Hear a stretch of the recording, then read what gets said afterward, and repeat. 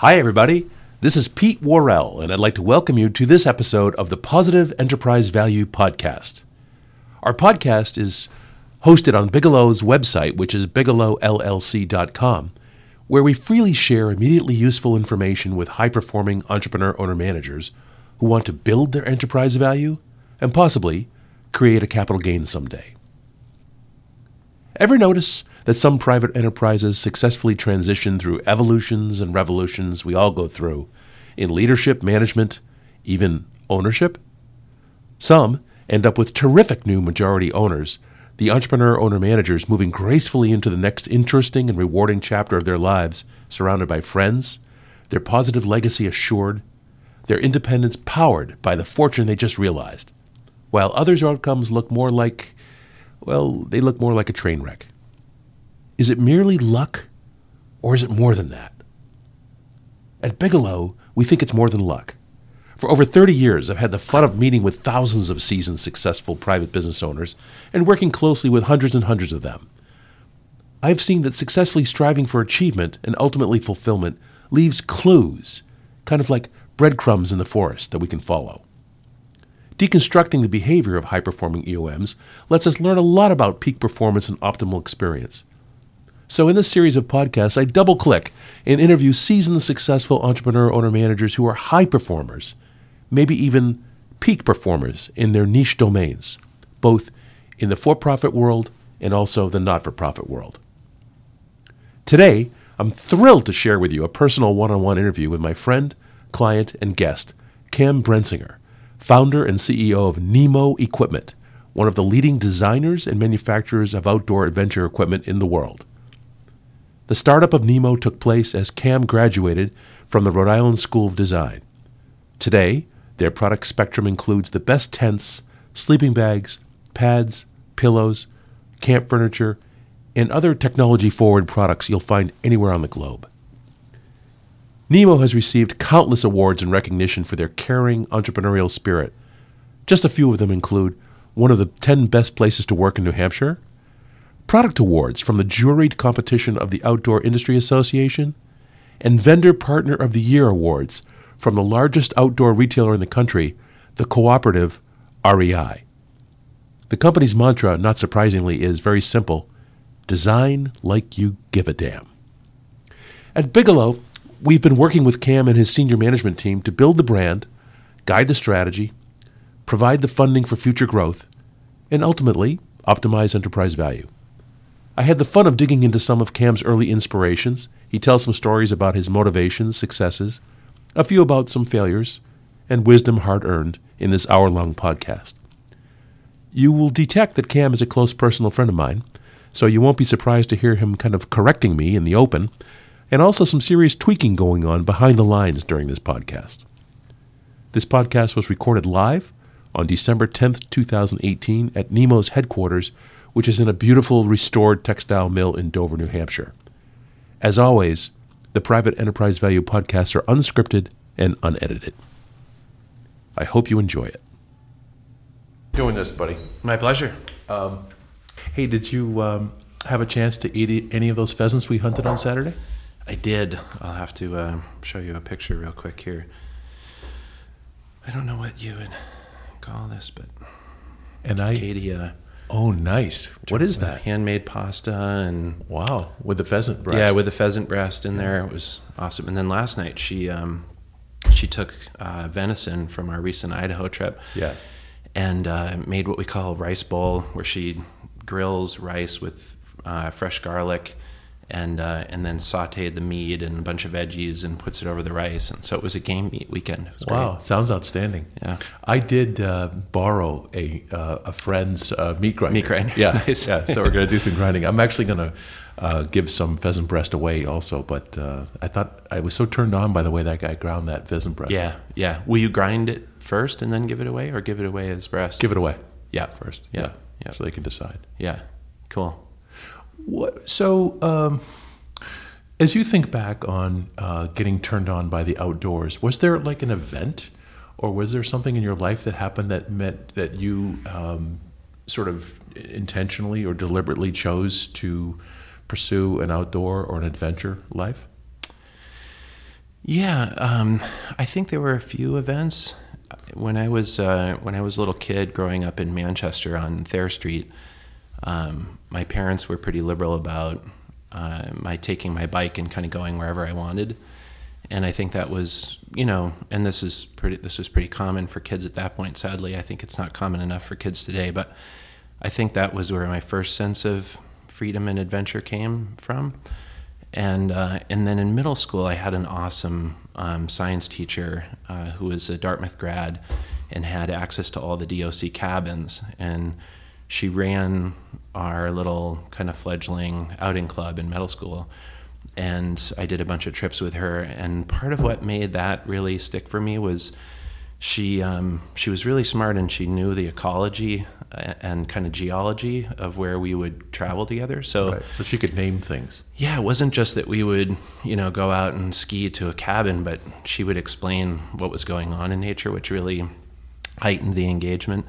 And then when I got to college, I right out of the gate, I think it was literally within hours of being dropped off by my parents, I met what would become one of my best friends, and he had done a lot of rock climbing in high school, and I'd done a lot of backpacking, and we just had great friend chemistry, and it launched kind of more hardcore adventuring together. We revitalized the mountain club at Middlebury, and we ended up going to Denali together right after school, and that really cemented kind of the core pursuits. In addition to you mentioned in middle school you had this teacher. In addition to that, were you involved in any sort of organized outdoors? Were you involved in any team sports, for example? Yeah, I did tennis and lacrosse and Nordic skiing.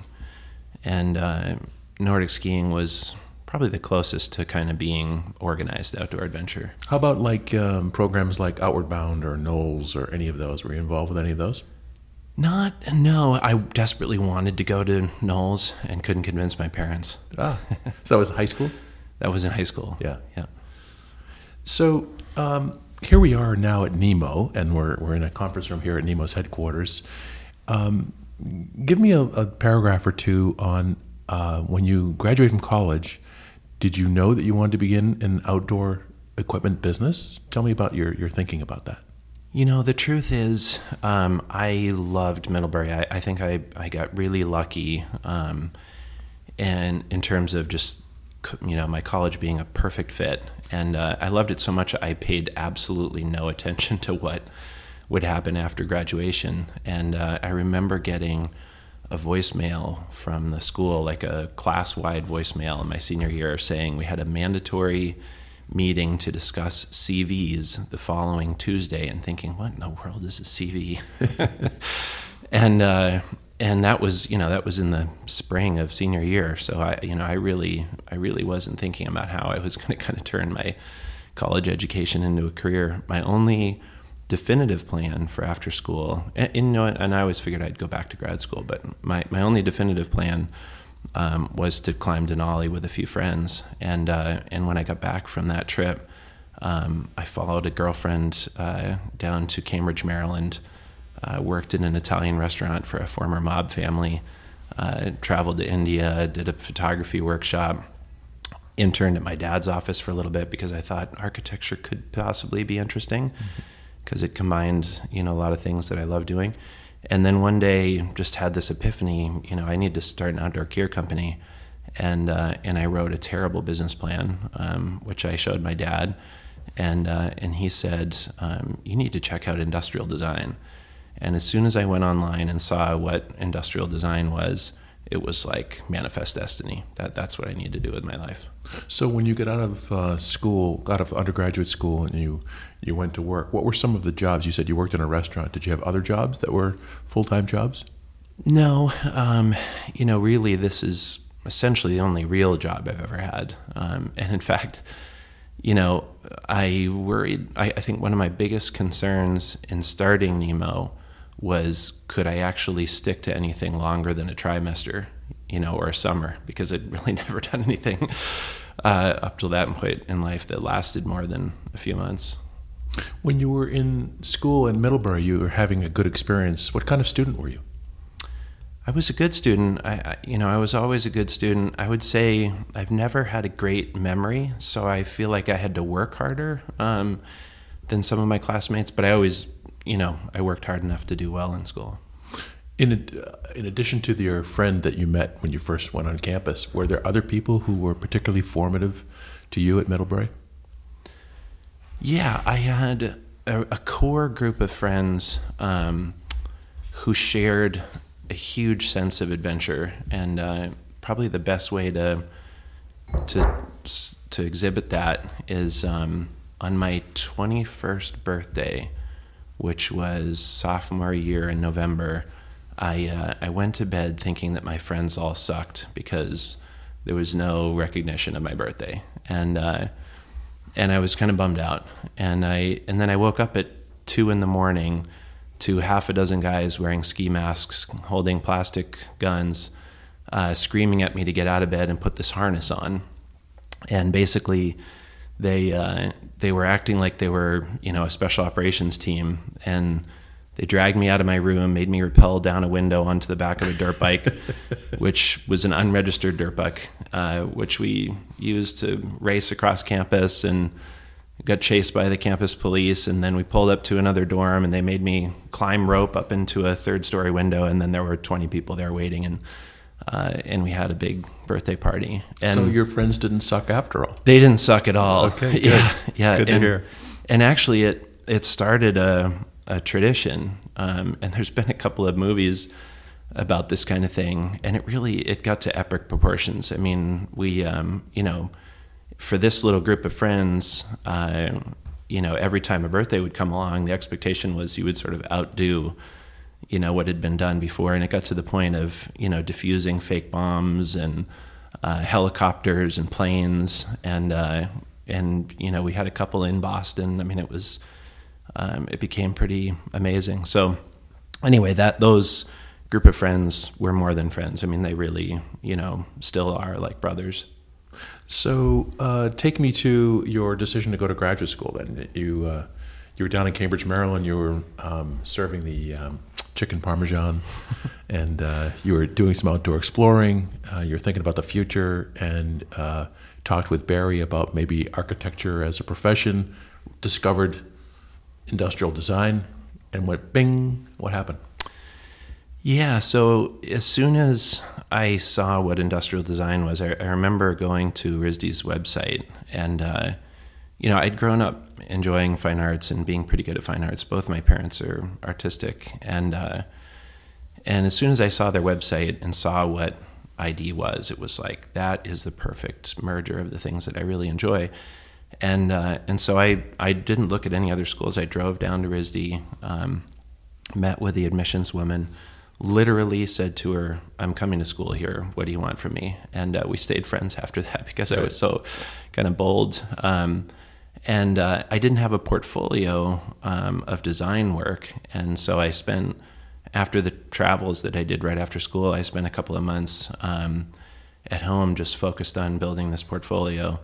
I went through the admissions process, was accepted, and I had to make a decision whether to apply to their graduate program or their undergraduate program.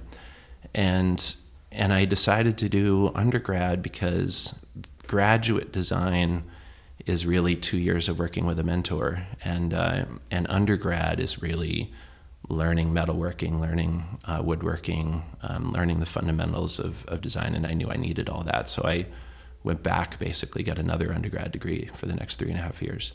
Which you must have believed really set you up for sort of paving the runway to be able to go to where you were trying to go to. Yeah, absolutely. I mean, I fought it in a lot of ways when I was there. I went in with a big ego. I was, 20-something years old, and I, had written this shitty business plan and thought, I'm going to school right now to execute on this mission. Was that actually in your mind? Did you have sort of the business plan in the back of your mind, thinking this is a step I need to take 100%. In order to accomplish that? Really? Yeah, 100%. Yeah, I was there to start my company, which was unfortunate in some ways. It's hard to say. I mean, it shaped an experience that I look back on now and think was really serendipitous. But I was so anti-establishment because of that, because I thought I knew exactly what I wanted, and when I didn't get it, I'd fight it.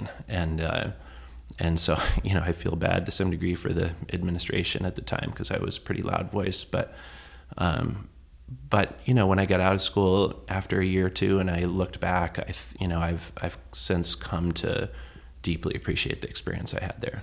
So now that you are leading an organization, you somehow have sympathy for the people who are trying to lead RISD while you were there. Yeah, I mean, it's the peculiar thing about art school is it's, artists being taught by artists, being administered by artists, being funded by artists, and artists aren't typically, I would say, associated with management and administration.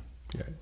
But it's an amazing place, and it was unlike anything I had done in life, or unlike anywhere I had been. Primarily because you could do, say, or wear anything, and in art school, and that really allowed me to explore my creative limits. I mean, I was coming from kind of yuppie upbringing, and in the north end of Manchester, went to a private high school, private college, to then go to a city and be in that environment. Broke down some of that ego, and helped me kind of see my creative potential in a really important way. Cool. So you exited RISD, and you began Nemo. Yeah. And what was the foundation of the name and the brand? Why Nemo?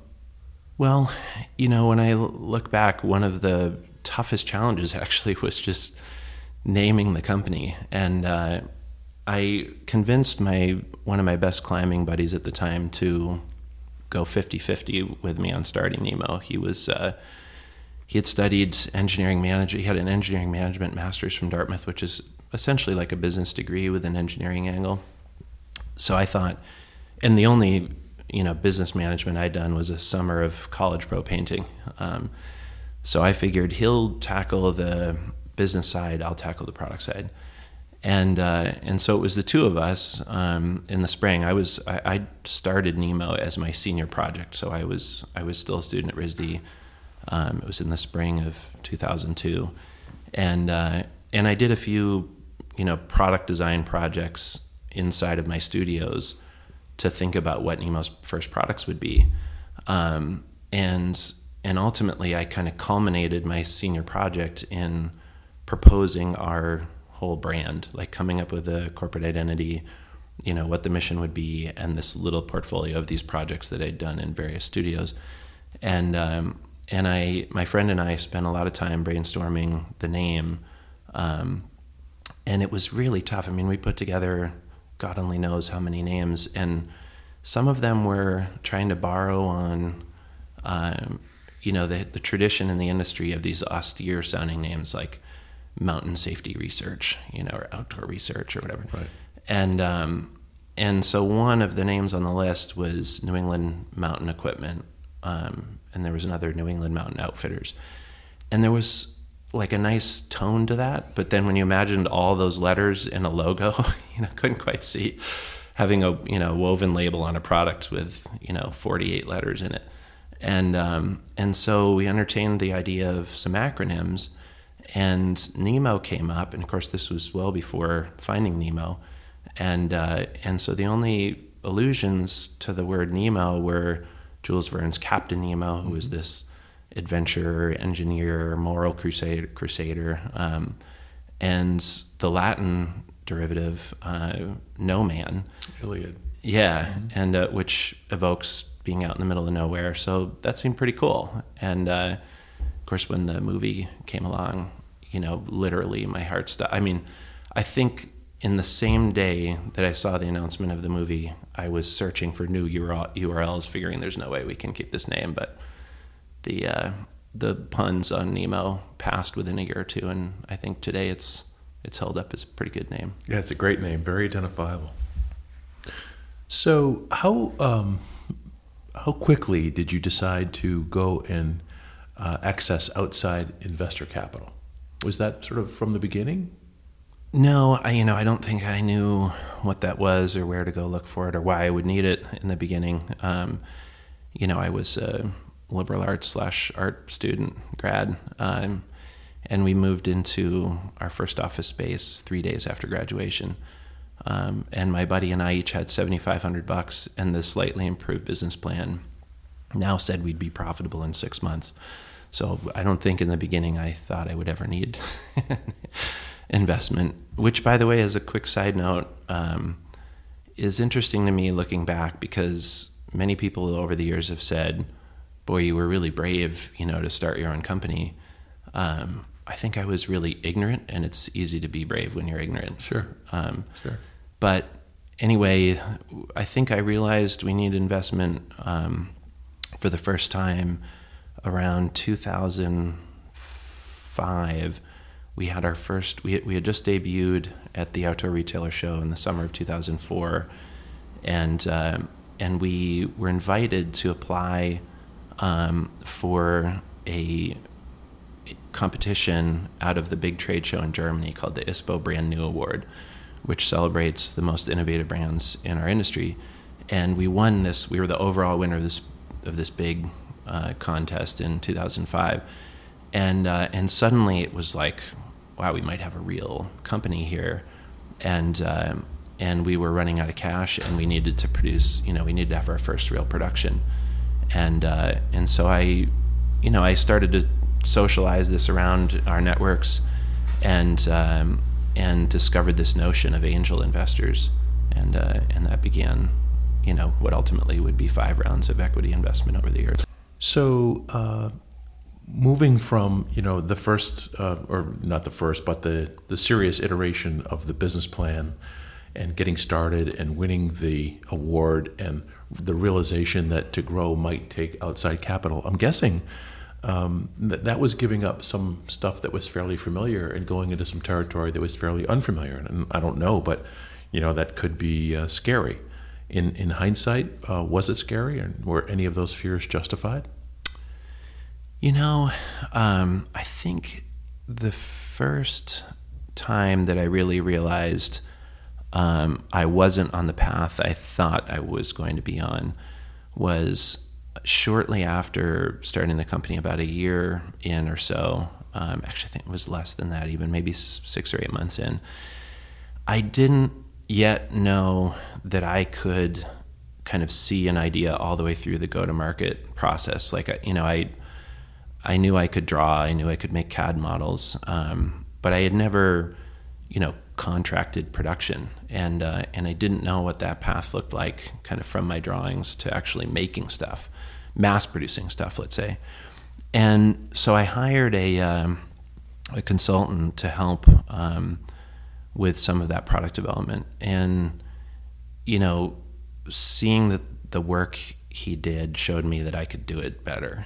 And so that was the last time actually we ever hired out anything creative related to product.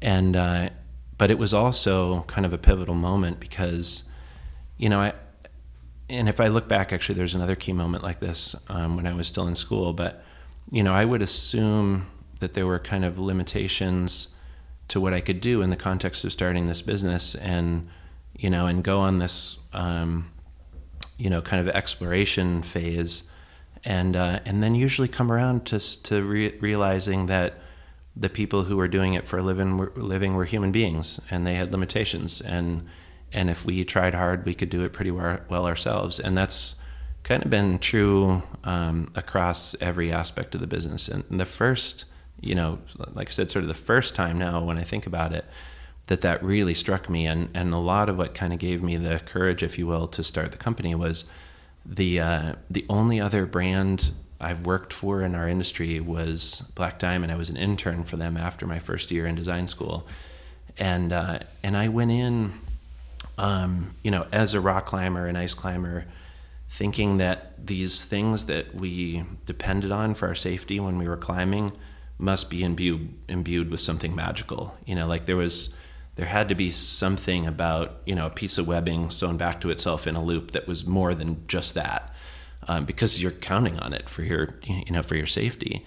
And when I was at Black Diamond, about a week into the job, my boss, who was head of all hard goods development, took me to their sample room and showed me how to sew a runner, which is this webbing loop that we use in climbing. And he pulled off a length of webbing from a spool, hot knifed it, to a few feet long, and then kind of wrapped it around to itself, tucked in a little Black Diamond woven label, stuck it in the bar tack machine, hit go a couple of times to put a few bar tacks on it, and we could literally have walked it out to Black Diamond's retail shop and sold it. And that single experience was one of the most important for me in realizing, I can do this. And there were kind of a series of events really like that over the last 16 years, which have emboldened us to kind of try to do things our own way. So I think a lot of entrepreneur owner managers have the fun and the wisdom of getting some outside expertise, and then have this, if they get great questions, they have these moments of discovery where the questions help them to find their own answers to issues. And to me, you're kind of describing your methodology for doing that. I think of you as being very intentional in terms of what you're doing in life and what you're doing at Nemo. Intentional implies some goal setting. How do you think about goal setting? Are there certain methodologies that you've used for yourself that are tried and true? Yeah, that's interesting. I want to have a nice, slick answer now to how I set a goal. But I think the truth is, most of the time I say, let's be careful to not set goals too far out. For example, when I was in college, I went to Tom Brown's Tracking and Survival School for a week, and learned a bunch of fascinating things about tracking and surviving. But at the end of it, he gave kind of a life philosophy speech, and he said, you should think of your journey through life as kind of being like a tourist in a foreign land, versus the way most people kind of execute their day-to-day routine. As in, when you travel to a foreign place, all of your senses are activated and you really are paying attention to every little detail. And also you're learning at this intense rate. And so if you're going to plan a great vacation or a great adventure, you should do this careful balance of trying to plan beforehand, but also going and really having your senses activated and paying attention and learning along the way. So he said, never plan a trip from A to Z. Plan, from say A to C or A to D or whatever. And leave room to learn as you go. So that stuck with me. That's sort of been validated by my own experiences. The best trips and adventures I've had, including Nemo, have been ones where I could not have possibly sort of really laid out the roadmap ahead of time. So I have goals, but they're more philosophical ones related to where I find fulfillment, what my values are. But generally speaking, we don't try to make detailed plans too far in advance. And I can't help but grin a little bit because we're, of course, in the middle of a 5-year planning process, which you, Pete, have contributed to. So in psychology, we use this term called a Lockean exclamation. The Lockean exclamation is named after John Locke, and loosely, it's basically, don't tell me what I can't do. Or don't tell me what I can do, but don't tell me what I can't do. And I find that many entrepreneur owner managers are motivated by that, right? How frequently or how closely do you find yourself motivated by that? Probably on some level more than I realize, although I don't think that I'm particularly motivated by how others see me. And I'm sure there's a great potential for just not being self-aware in saying that. But but I don't think I've ever really cared too much what other people have thought I could or couldn't do. I'm certainly not out to prove anybody wrong. I think through design school and through starting Nemo, I didn't have a lot of folks on the sidelines making declarative statements one way or another about whether I could or couldn't do it, or if they were there, I wasn't really listening. Like it was, I just wanted to make my life an adventure. I wanted to live an adventure every day, and I don't today. I don't think. If anything, I guess I care at this point quite a bit actually about the folks here at Nemo and feeling like they're bought into our direction and they sort of share the mission. I've discovered a lot of satisfaction in watching people here grow with the company and be successful, and in some ways, one of the things that drove me to start Nemo in the first place was when I was at RISD in our studios. We would be working together with 15 or 20 people in a room who were, really talented and each brought their own interesting stories. I think about half of our class were, quote, transfers, which means, they'd graduated from another school, typically. Not transfers in your typical sense where, they had started out somewhere for 2 years and then came to RISD. They called everyone who had already gotten a degree a transfer.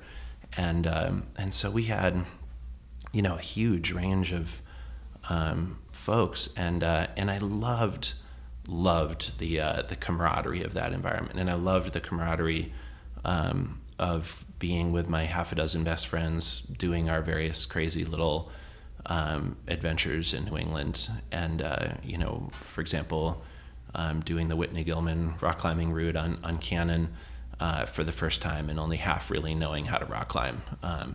It was really the camaraderie that kind of made us do that and made us do that sort of thing over and over. So I'd say in the negative sense of wanting to prove people wrong, not so much, but sharing the mission, the camaraderie of trying to accomplish something together is tremendously motivating. So when you think about the team at Nemo, and axiomatically, organizations work best when everyone believes that they make a difference in the outcome, and you might even define that as feeling like an owner. How do you fuel the team at Nemo feeling like owners? Treating them with respect. I mean, I think we do have management incentive options, for our senior managers and the sort of conventional things. But I think the most impactful thing we do culturally to engage everyone is hire really talented, smart people and let them do their job well, and treat them with respect. And I think everyone here knows that they're valued, and that's exactly the feeling that I had when I was at RISD or when I was on a rock climb. I mean, you absolutely count on your belayer, and I find a lot of satisfaction in that dependency on each other, sharing that together. So when organizations are at their best, they can be a fairly young, emerging organization like Nemo, but they can also be very mature organizations. When they're at their best, there's a lot of role clarity. I mean, people are clear about what the mission is. They're clear about that being an ideal. They're clear about some achievable objectives. And as I think about your role at Nemo, you're not only the chief executive officer, I would call you the chief innovation officer. And I don't know if that's a title here. It's probably not, but maybe we ought to make it so. But so that there's a role of being traditionally that would be thought of as a leader, a CEO, and chief innovation officer would be almost a craftsman. So that's a challenging role, right? To be a working craftsman. How do you balance that role? And how do you get it so there's clarity for other Nemo team members?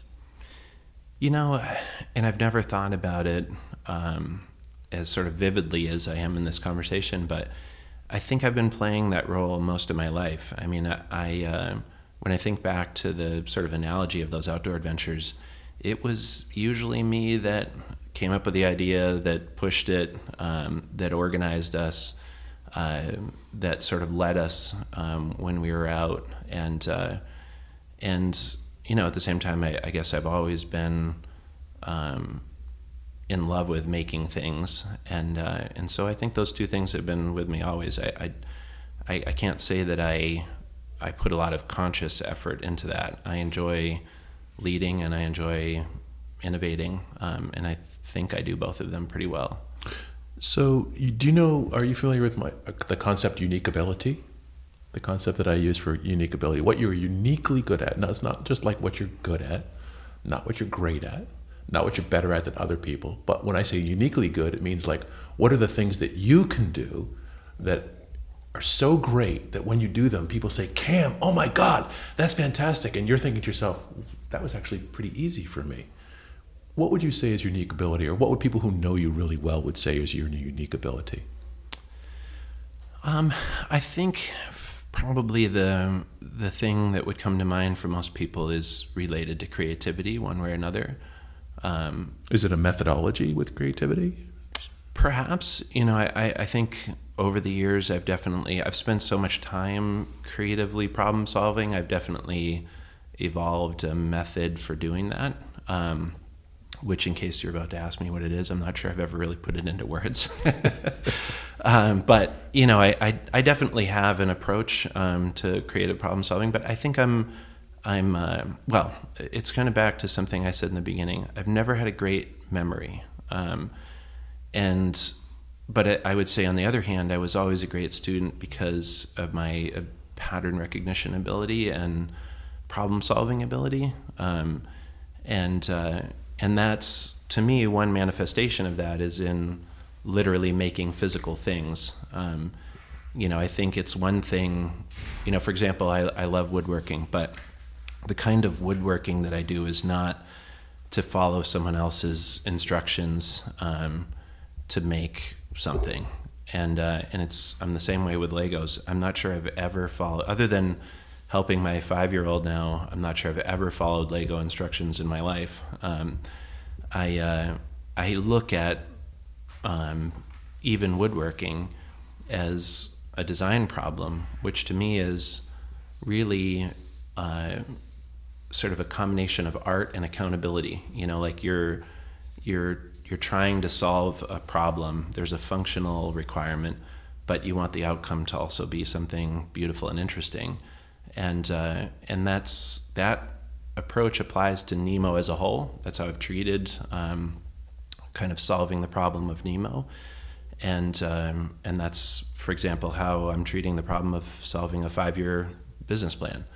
I didn't do a single Google search for a 5-year plan. I didn't go and pull something out of a book. We sort of apply the same approach as we do to any other kind of creative problem. It's challenging though, right? Because I've seen some of your woodworking, and I've been thrilled by some of your creative process and your woodworking. You've been generous enough to send me some historical guidance along the way, like this is the plank I started with, or this is the tree that I started with, right? And when you did that in the sequence, I wasn't really able to predict where that was necessarily going. But you were working as a solo craftsman, so you could envision in your mind and figure out what that was going to be. And some of the beautiful live edge furniture that you've made is just gorgeous. But I wonder if that would even be more challenging to do with a team as opposed to as an individual. I think the challenge is in building the team that you can really do that with. But I think with the right team, it wouldn't be challenging at all. It would be wonderful. There would be a great sense of camaraderie. But there would be, yeah. But finding the people who would share the vision and bring the right talents to bear, that's the hard part. So a lot of the people listening to this podcast, Cam, are successful entrepreneur owner managers. And as they listen to Positive Enterprise Value, they already think a lot about goals, and they sort of probably have to balance short-term versus long-term.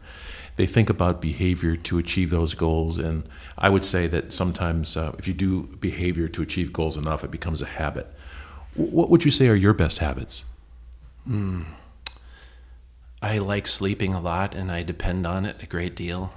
So I try really hard to shut my brain off at the end of the night, maybe read for 20 minutes and be asleep by 10:30, and try and get a good 8 hours. I'm drinking a lot more kombucha these days, which seems to be helpful. But in all seriousness, I think, and I've especially discovered this in the last couple of years, I need a bit of, let's say, what's the right way to say this? A bit of good viscerally satisfying fun in life. And I think it's easy to get really wrapped up with work and with the intellectual challenges of it. And, for example, for the last couple of days, I've been chopping a lot of firewood. We don't burn firewood. Occasionally in the fire pit.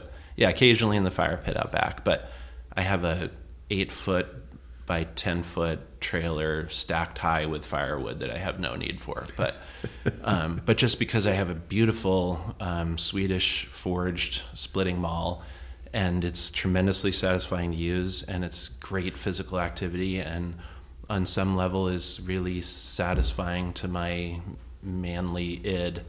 And I think recognizing my animal needs is really important to keeping life in balance. And some of that is the testosterone that comes from exercise.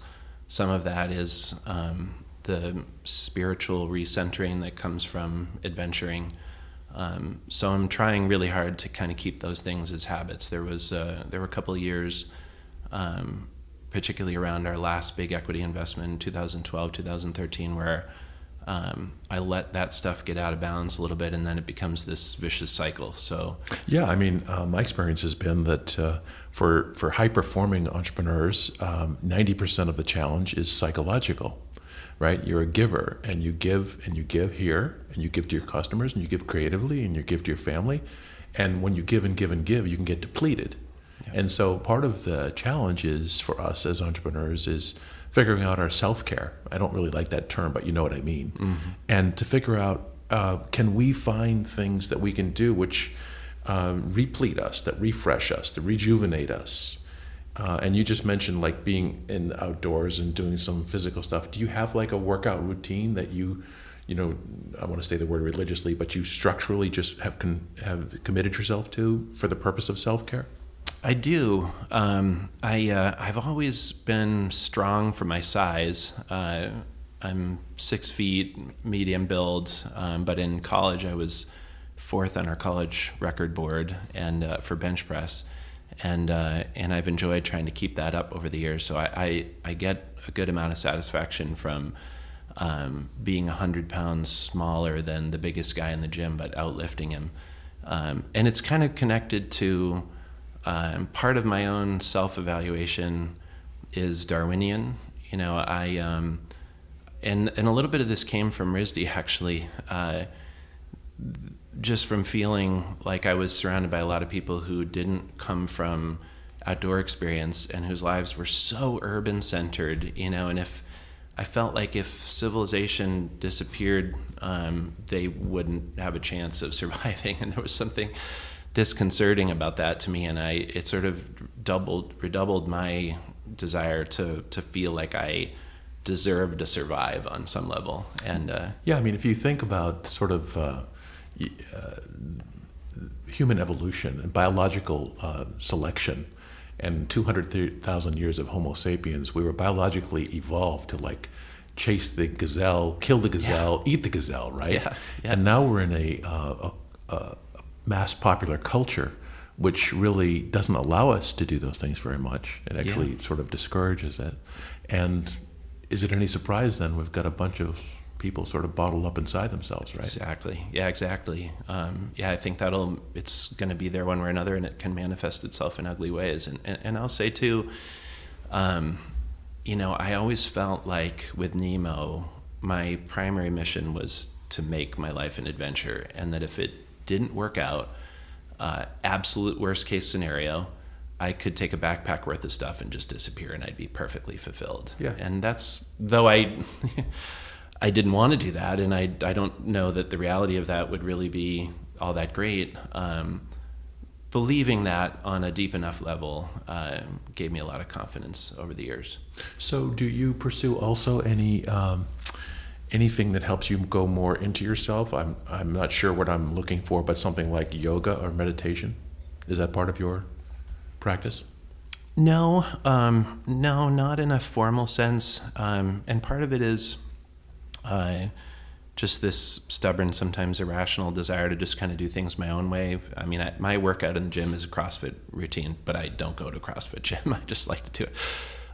I would say, and this actually came from the same tracking and survival school, but one of the things Tom Brown talked about was wide-angle vision. And I have been a practitioner of wide-angle vision since that class, however many years ago that was now, 20 years ago. And my resting heart rate is under 50 beats per minute. So I think I, in an informal way, have spent quite a bit of time trying to understand my subconscious. I've recognized over the years of Nemo that all of my best ideas of every kind have come out of my subconscious, and so I've tried to figure out how to nurture that process, and but on my own terms. So you and I have spoken about our experiences that the most successful people we meet are multiphasic, kind of what you're describing, and one of the parts of that is their learning. It could be listening to podcasts, it could be reading, it could be other kinds of learning. What are one or two or three things that you're doing that are advancing your learning right now? Well, I'm always reading a lot.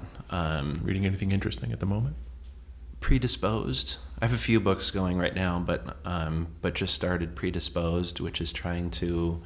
The thesis is that we vote along political lines that are actually driven by our personality. They're tied into our personality, and the stated hope of the book is to kind of heal some of the divide by making us realize that your neighbor doesn't disagree with you politically because he's an idiot or a jerk. It's just wired into different personalities, and we should appreciate our different personalities, or appreciate our different political points of view like we appreciate we have different personalities.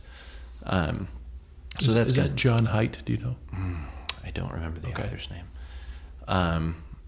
But, that's sort of timely for obvious reasons. I really enjoy reading The Atlantic. I read that somewhat religiously. I don't pay much attention to, we don't have cable TV. I don't pay much attention to kind of mainstream pop culture or news. I'd say lately, outside of those kind of external sources, as Nemo's gotten more successful and kind of networked, I've really enjoyed participating in our industry trade association and kind of making other friends in the industry. And I've had the title of CEO for a long time, but it had no meaning 10 years ago. We didn't need a CEO. And I'm kind of discovering in the last year or two what a CEO should look like, and realizing that, and this is a moving target, but realizing I think one of the keys to it is building relationships inside and outside the organization, and so I've been making a more deliberate effort to do that, and for example, participating in the Bigelow Forum for the last few years has been tremendously stimulating, and some of the folks I've met through our relationship with Bigelow, have been really stimulating. So Nemo's bringing me more of that. But you point out something interesting, I think, which is it is challenging to develop the venues where you can contribute to and receive the kind of camaraderie you talked about with the guys who woke you up on your 21st birthday. I mean, it's really hard to duplicate that, right? It is. But yet we get so much of our energy from that, from that positive energy from those other people. So yeah. So let me just take you back. If you were, people listening to this now, listening to a guy who actually had his business plan squared away before he actually got out of RISD, and went to RISD in order to implement the business plan, really, in a way is what you said. So there are some people listening who are would-be entrepreneurs. Maybe they're students, maybe they're grad students, maybe they're between jobs, they're thinking about to do it. What is a piece of advice that you would give a would-be entrepreneur who wants to become a successful entrepreneur like you? I think simply said, it's kind of back to something we were talking about before. Don't try to make the plan from A to Z before you start. I can't imagine how you could really anticipate, MBA or not, all the challenges that are coming in the adventure of starting a business. I think it's squaring away the first few basic steps. And people talk about the need for passion. I think passion ultimately is really important in undertaking, this kind of adventure, because, it's going to be a hard slog, I think, no matter what. But I think almost more important than passion is self-awareness and kind of recognizing what your abilities are and making sure that your business plan or whatever your vision is really utilizes that you have the right talents to pair with that, let's just say. And in other words, I think you have to pick something that you're good at, and doing something well creates this kind of flywheel of passion and success and hard work. Yeah, I mean, you do hear so many people today talk about following your passion, which I think nominally is sort of good advice, but I think if it could be couched that follow your talent, follow your unique ability, and then if you have passion for that, that's a wonderful combination, right? Yeah, and it turns out you're going to find passion, I think, when you start, when you create that cycle of doing something really well and then having people recognize it. That will fuel passion. So, what's the worst recommendations you hear being given today for young entrepreneurs? I'm not sure what the worst. I don't hear a ton of recommendation, firsthand. But something comes to mind. I'm participating in this little advisory group at my high school, Dairyfield, called Group X, led by the Dean of Innovation there. And he's doing a brilliant job of trying to build innovation into the curriculum at Dairyfield. I was at a session last week for this group where 2 seniors came in who are doing a senior project, and they presented the work they're doing. And all of us business people, of course, immediately tried to sort of critique what they're doing in the context of our world, and what would make successful business. And I think we gave some good feedback. But after the students cleared out, and we kind of did a wrap up with the dean, he pointed out that them failing actually could be a success. And it was, I think it took us all back a little bit because, once you set out to start a business, you don't accept the notion of failure broadly, or you better not, because you need to kind of persevere and have this grit and determination.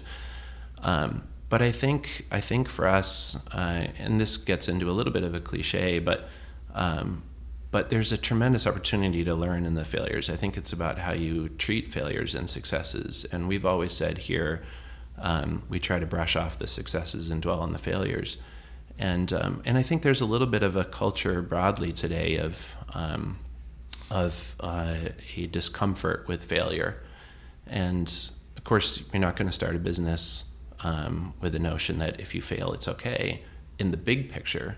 But I think the little failures are perfectly fine, and it's knowing how to handle them and learn from them and move past them, I think, is really critical. So I'm not sure if that exactly answers the question. Yeah. I mean, in fact, since no one can predict the future, then some of what we do in the future is going to be successful, and some of it's going to fail, right? And one of the things I love about that dialectic is I think about, well, when you have a success, when you have a win, what does it cause you to do? And I would say it doesn't cause you to do anything. It tells you basically keep on doing what you're doing. Whereas if you have a failure, particularly a spectacular failure, if you are a thinking person, you think to yourself, oh, don't want to do that again. So how am I going to change my behavior so I don't do that again? Well, that changing the behavior, that's called learning, right? Totally. And so, I love your answer for that. So let's pretend we go to sleep tonight, and let's pretend we wake up tomorrow morning, and it's December 18th, 2028. So we're not projecting what it's like to be there. Today is December 18th, 2028, and you say, Pete, remember that day we did the podcast interview? And I'm saying, yeah, and what are you working on? Wow, good question. So I guess to be consistent with my responses so far, I should say I have absolutely no idea. But I hope it's... But if you had hopes for what you'd be working on? I hope that it's building something. I hope it's doing it with a great team of people. I hope it's maintaining some balance in life. I hope my family's healthy. I hope it looks a lot like today. Cool. Okay, here's the last question. There are a lot of people who have a view of you. You're a leader in a company with a great name, image, reputation in a very attractive field. So there are people who have like an image of who you are or what they think. If you could set the record straight for us, if people have a popular misconception about you that you feel is a misunderstanding, what would that be? That's a good question, and I really, again, I guess to be sort of consistent in my response, I don't spend a lot of time, honestly, thinking about how other people see me. So I'm really not sure, but I guess I would say that I love the business part of Nemo as much as the making part. That I think if anything, over the years, people have underestimated my interest in, and possibly my ability in, the business side of my role. That they are tempted to oversimplify and sort of decouple, say, hey, you went to art school, do you really want to run the business? And truthfully, again, as I mentioned before, I see the problem solving that we do here across the board being pretty symmetrical. Like it's how we tackle any problem is with this sort of design approach that we've created over the years. So I love the all the components of it. I guess I truly enjoy at this point crafting a financial plan as much as crafting a line plan, and I think people close to the organization see that, but I suspect many people, especially when they see that I'm enthusiastic about woodworking, for example, can't imagine that I sort of enjoy both sides of the brain, but I do. Well, I think you're being completely consistent. I mean, I see that the company and your life is an intersection of disciplines, and that you have this unique ability in what I'll call pattern recognition, but I would also say situational awareness that makes me feel like I can hardly wait to see what the answer is on December 18th, 2028. But I am personally committed to your personal and professional success, and I want to thank you so much for being here as a podcast guest on Positive Enterprise Value, Cam. Thanks so much, Pete. It's been incredibly fulfilling being your friend and working with you for these last few years. Thank you.